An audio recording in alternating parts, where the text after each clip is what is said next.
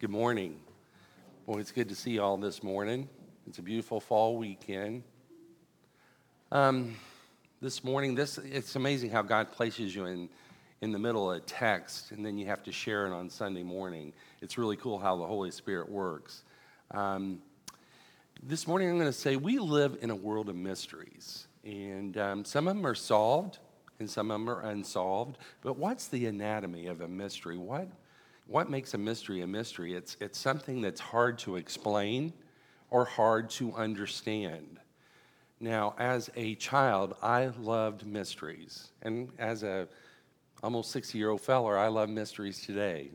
When I was a little kid, I used to be enamored with a ship that was built that was said that it would be unsinkable. So how could a ship that was unsinkable ever sink? Well, that's the Titanic. We've all probably seen the 1996 movie, The Titanic, that portrays what happened that night.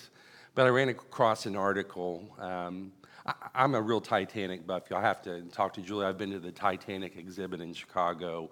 I'm kind of stupid about it, but I love it, anything to do with that. But I read an article that says that it could have been avoided if they saw that iceberg. Well, the truth is that the iceberg may have been avoided with one thing, and that one thing was a pair of binoculars. Now, you see in the movie where they get in the crow's nest and they have a pair of binoculars, but there was a fellow that came forth. He was the second officer named David Blair that was not able, at the last minute, couldn't sail on that ship. And in his pocket, he held a key that unlocked the crow's nest, which held the binoculars. So whether that's true or not, it may explain the mystery of why they didn't see that. If you fly, there's some of you that like to fly, some of you don't like to fly, but about 6 years ago, there was a flight it actually was from Kuala Lumpur to Beijing. It was flight MH370. That flight took off, and it had many people on it, and it was crossing the Indian Ocean when it completely vanished off the radar. No one saw a trace of it. Now, since then, they have found some debris, but they've never found survivors. That's a big mystery there. You know, mystery is one of the biggest staples of TV. We've got CSI, not just 1 and 3 of them. We have Miami, Las Vegas, and New York. But there's one mystery that may perplex you more than any. I know at our house it has. We've moved probably 16 times in 40 years or more, and that mystery follows us everywhere we go. It's a mystery that I'm a little scared to share this morning, but it's the mystery of why 2 socks go in the dryer and 1 sock comes out. Does that mystery happen at your house? I mean, it's okay for me now. Most of you here are family, and you know I have 1 leg. The 1 sock works for me now. I only need 1 sock, but while Jake's doing it, let's bow for a word of prayer and we'll get started. Heavenly Father, I'm so thankful for your written word, Father, that it's living and breathing. And this morning, as we talk about the mystery revealed, Lord, I just pray that you'll give me clarity to be able to speak what you want me to speak this morning and open our ears and hearts to hear from you this morning. I ask this in the name of Jesus. Amen. The church is the single greatest thing in the world. It's so great that God sent his son, Jesus, who willingly died for it. It's so great that multitudes have literally given their lives through the years for the church. It's so great that to this day, sacrifices are made worldwide in the mission field for its sake. And when we properly understand Ephesians chapter 3, it's no mystery why they've done it. In fact, for the Christian, in this 3rd chapter of Ephesians, Paul continues to write passionately about the greatest thing in the world. He's told us that the church is the kingdom which Christians are the subjects, a family in which Christians are siblings, and a temple which those who repent and believe in the Lord Jesus Christ are stones. That will pick up a little bit what Jake will recap on what he preached on. Ephesians 2:19 through 22 reads, "So then you are no longer strangers and aliens, but you are fellow citizens with the saints and members of the household of God, built on the foundation of the apostles and prophets, Christ Jesus himself being the cornerstone, in whom the whole structure being joined together grows into a holy temple in the Lord. In him you also are being built together into a dwelling place for God by the Spirit. Well, the mystery is revealed. Now remember that chapter 3 is a continuation of a long thought of which Paul started in chapter 1. Verse 22, and it goes all the way to chapter 3, verse 13. So let's get to the flow in 3, and let's see what we've learned up to this point. In Ephesians 1, verses 22 through 23, Paul says that Christ was the head of the body, and he identifies that as the church. In chapter 2, he delineates 3 vast groups of people. We had the sinful mankind. Number 2, Israel, God's special chosen people. In a totally new entity, which is the church, which came into existence through the work of Jesus Christ. This new entity, the church, made up of both Jews and Gentiles, is referred to Paul as one new man in verse 15. That is a new humanity, a new spiritual people of God. With that background in mind, we're going to look even a little deeper into 3 now. Paul begins the chapter with these words in verse 1, and thank you, Tyler, for reading this morning. God bless you. In verse 1, for this reason I, Paul, the prisoner of Christ Jesus, for the sake of you Gentiles. Verse 2, surely you've heard about the administration of God's grace that was given to me for you, that is, the mystery made known to me by revelation, as I've already written briefly.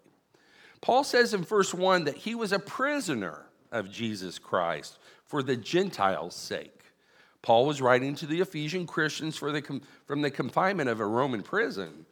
But rather than identifying himself as a Roman prisoner, I think it's interesting to note he looks beyond the earthly power and identifies himself as a prisoner of Jesus Christ.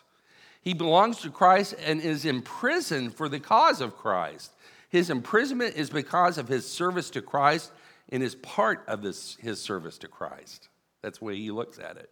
Furthermore, Paul identifies himself as a prisoner of Christ on behalf of who? The Gentiles, not the Jews, but the Gentiles. He's been imprisoned precisely because of the gospel to the Gentiles. And this is an ordeal Paul willingly accepts for the sake of Christ and the church. In verse 2, he said he'd been given a special administration. Well, what is administration? Well, it means a stewardship or a responsibility of God's grace on behalf of the Gentiles. That is, he had a special responsibility for them, a special ministry. When describing his conversion to King Agrippa in Acts 26, he talks about the conversion he had on the Damascus Road. God called him to preach the gospel to the Gentiles at that time. So it's no wonder that in various places in the New Testament, that's what he refers himself as a minister of Jesus Christ to the Gentiles, a teacher of the Gentiles to the Galatians.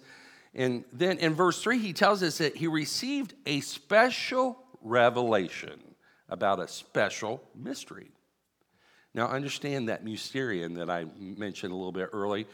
The Greek word translated here means something different than what we think about in modern time. It has more of a kind of a whodunit meaning in our society today. But the Greek word in the New Testament meant a previously truth, not knowable by human means, was revealed by God in his special timing. Well, what is that mystery? We want to know what the mystery is this morning. It was a mystery that's formerly hidden but now revealed. He says in verses 4 through 6, in reading this, then you'll be able to understand my insight into the mystery of Christ, which was not made known to people in other generations, as it has been revealed by the Spirit to God's holy apostles and prophets. This mystery is that through the gospel of the Gentiles are heirs together with Israel, members together of the body, and sharers together in the promise of Christ Jesus. Paul says in verses 4 through 5, this mystery was not made known to anyone until the New Testament apostles and prophets. That's pretty heavy duty to me as I was studying this week. So it was not a true mysterion or mystery in the New Testament sense, something not previously known, knowable only by revelation. In Paul 6, Paul says that the new revelation was that the Gentile believers and the Jewish believers would be incorporated together into one spiritual entity, the church of Christ. This is essentially what Paul had taught in chapter 2, but Paul uses three terms to describe a vital unity between Jewish and Gentile believers, which we're going to talk about. First, he says they become fellow heirs of God's inheritance. The idea is that God doesn't divide some of his inheritance with Gentile believers and some of it with Jewish believers. The ethnic divide is eliminated. All equally share in Christ's inheritance. It's, for example, if you die and you left your inheritance to your children, the whole inheritance is theirs together. Not one getting the upstairs, one getting the basement, one getting the main floor, and the baby getting the front porch.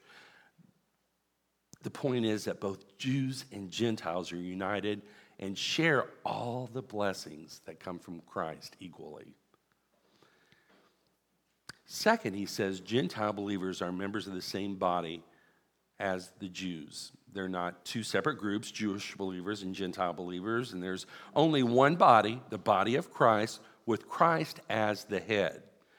Third, he says Gentiles partake of the same promise given to the Jews, the same promise. The promise referred to here is and was the Holy Spirit.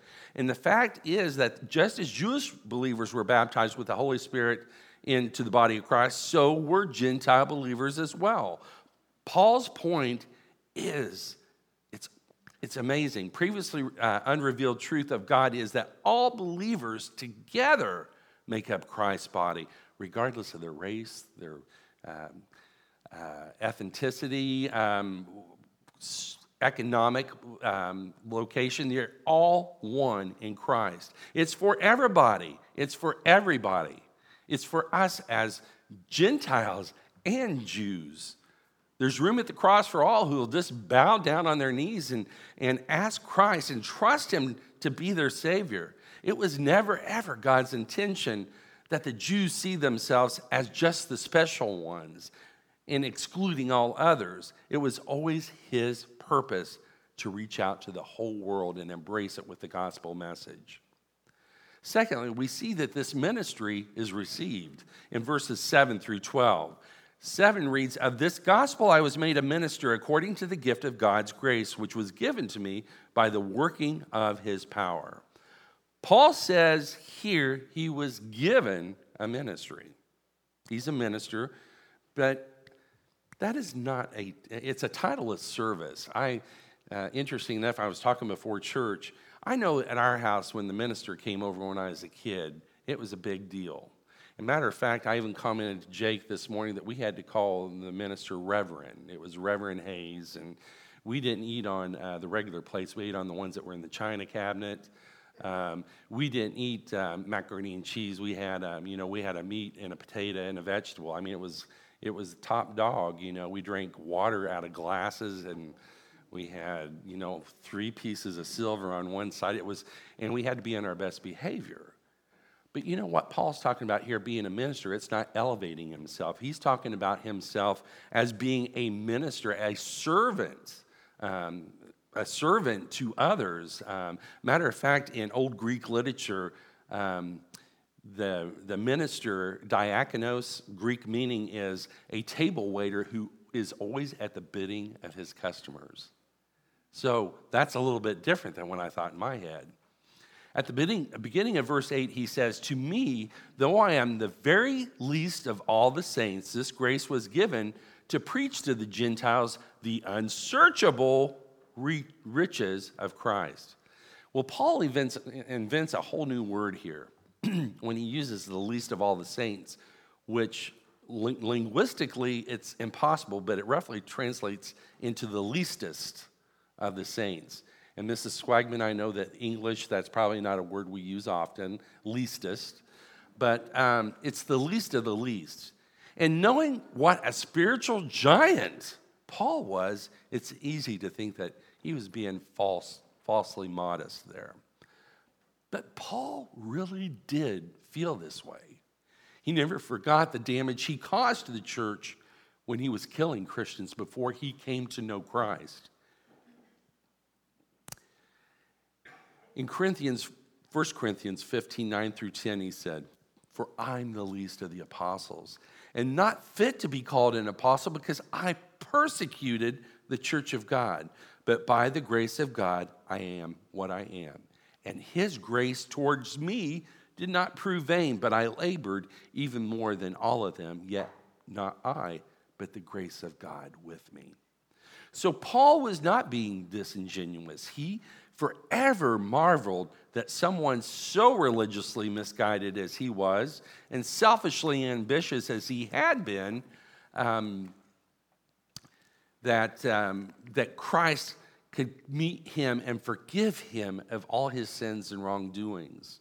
I think that's amazing. And, and to top that off, Christ made Paul, the Jew of Jews, the deliverer of the gospel message to the Gentiles. Now, in God's ways, he has a way of doing things. I would have sent a Jew to the Jews and a Gentile to the Gentiles. But God had other plans for Paul. What a marvelous reminder of God's wonderful grace. A couple of weeks ago, I talked about that we can receive the full pardon of our sins by trusting in Christ Jesus. And like Paul, God will bless us beyond anything and everything we would ever deserve, despite our past sins. Our past becomes the past. The only reason we should look at it is to testify of where God's brought us from.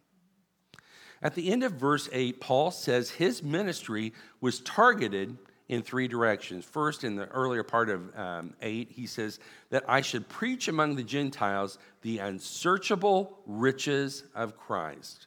And this, my friends, is what people need to hear first and foremost. And this is what melted my chubby little heart this week, is the unsearchable riches of Christ. When we know what those are, they're amazing, and they only come from Christ. And it's something you can't manufacture. Those riches are amazing. When sharing Christ with your friends and neighbors, don't waste your time talking about issues or whether that activity is wrong. It's useless. No, what the lost need to hear is that there's unsearchable riches in Christ. We live in an ugly world right now. It's an ugly, ugly world. I don't have to tell you. I don't have to give you examples of how dark it is right now. And people need to hear about Christ and the blessings in him. And Paul's only message to the lost, he said in 1 Corinthians 1:23, "But we preach Christ crucified." And in chapter 2, verse 2, describing his message when he first came to Corinth, he said, "For I determined not to know anything among you save Jesus Christ and him crucified." The Greek phrase translated unsearchable riches, it's interesting. It literally means riches that cannot be tracked. In other words, they're so vast, they're so infinite, and that they cannot be valued, tracked, or accounted for. Pastor and author Kent Hughes sums it up this way in a book he wrote, The Mystery of the Body of Christ. I love this. Quote, "What are the implications of this? Primarily that Christ always enriches life. Christ never subtracts from it. Primarily, Christ never subtracts from life. He always enriches it with untrackable riches." And I want to testify to that this morning. Those riches that he blesses us with allow us to look at the day differently.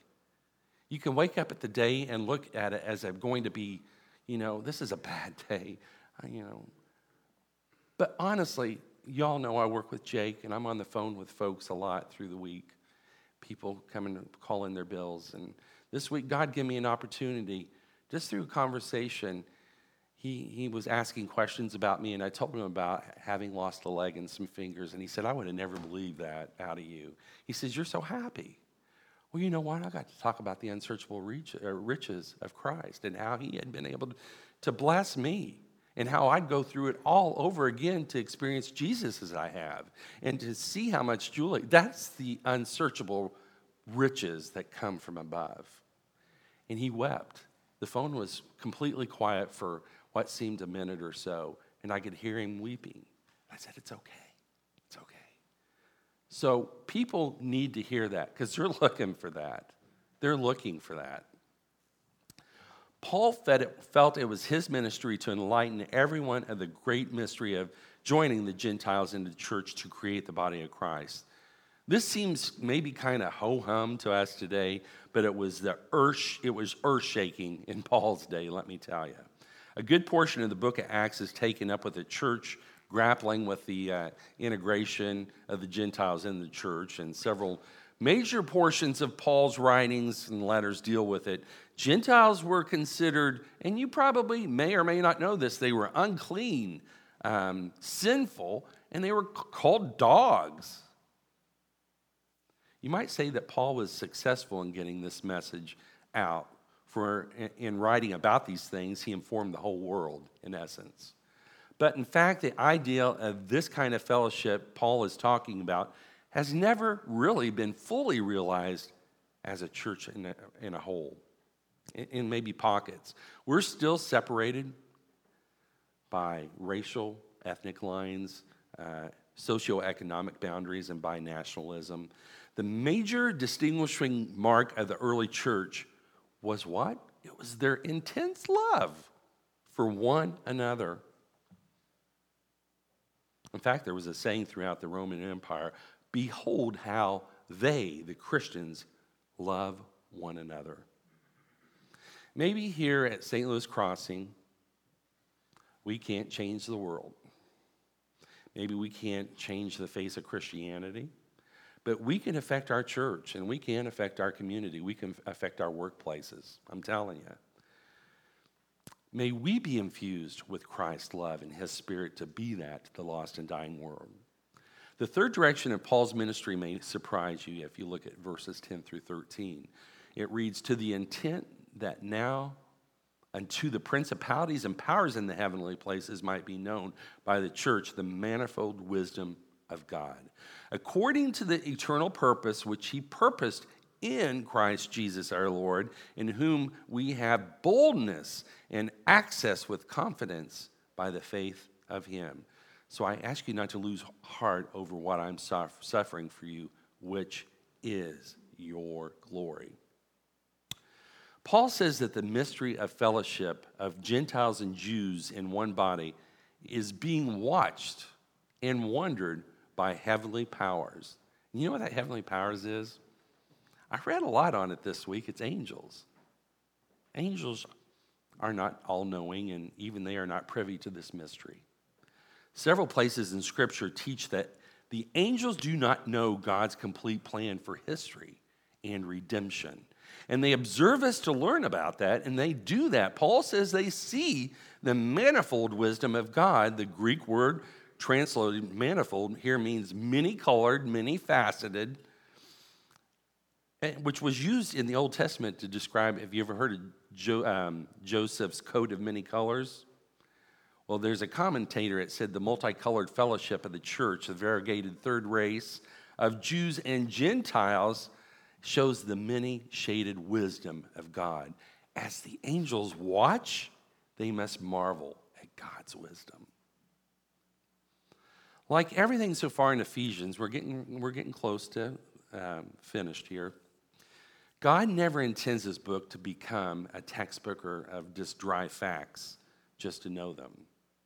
He wants truth to impact our lives, the way we live it, to affect our behavior, to change us, transform us. What are some practical applications we can take away from this message today? Well, first of all, just as Paul had a ministry of sharing the mystery of Christ, we too have that same opportunity, that same ministry for us. Paul said in 2 Corinthians 5:18 that God has given to all believers the ministry of reconciliation.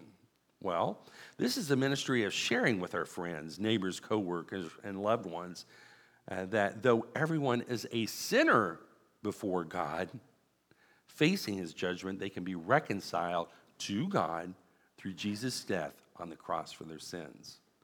You don't have to be a pastor to be in the ministry. All believers have the ministry of reconciliation. Are you ministering by inviting people to church? Talking to people about their eternal destiny? Sharing with them the unsearchable riches of Christ that you've experienced? Maybe it's because you don't feel adequate enough. Maybe you don't feel, maybe someone else is going to do it. But you know what? Your message may be the message that they need to hear that could change their destiny for eternity. Now, I'm going to share a little story here that several people sitting here have heard.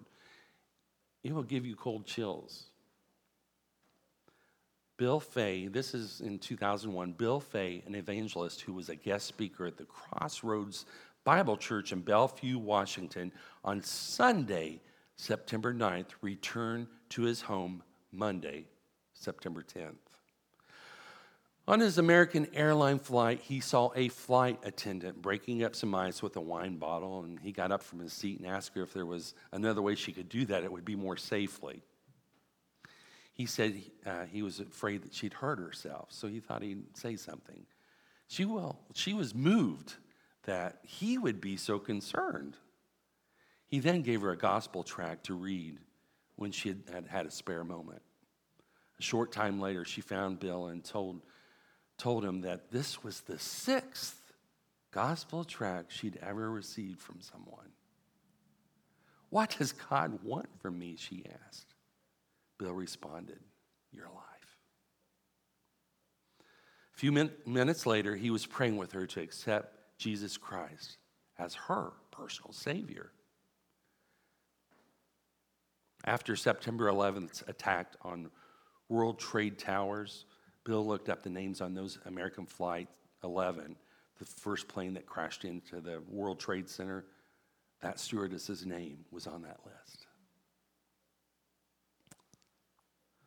Lastly, this morning, I want to ask you, have you discovered the unsearchable riches of Christ? I didn't ask if you've been religious or attended church or given to the needy. What I want to know is, are you saved? Have you experienced complete forgiveness by putting your faith into Christ alone as your only hope of salvation? If not, you're missing out on the most wonderful blessing of all. And as Kent Hughes said, Christ never subtracts from our life. He won't do that. He always enriches it with untrackable riches.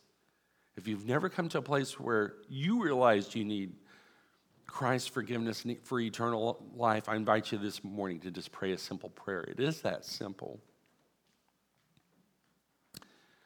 Just pray that, just acknowledge that he died on a cross for you. You're a sinner, and you need salvation that only comes from him. Jesus says in John 6:47, "Verily, verily, I say unto you, he that believeth on me hath eternal life." Will you claim that verse today and experience the untrackable and inexhaustible riches of Christ? Let us pray. Heavenly Father, I thank you for the message today, and I'm thankful that that you did reveal the mystery, Father, and Lord, that you died for us, that we can have eternal life, that the penalty of sin and the wrath is removed because you sent Jesus to die for each person in this room. Lord, may we just embrace that. Lord, may we accept it, and may you just reveal yourself in a way that will just propel us into this lost and dying world to live a life that would be pleasing to you and draw others to you. It's in Jesus' name I pray. Amen. Amen. Amen. Thank you, David. Romans 8:39 tells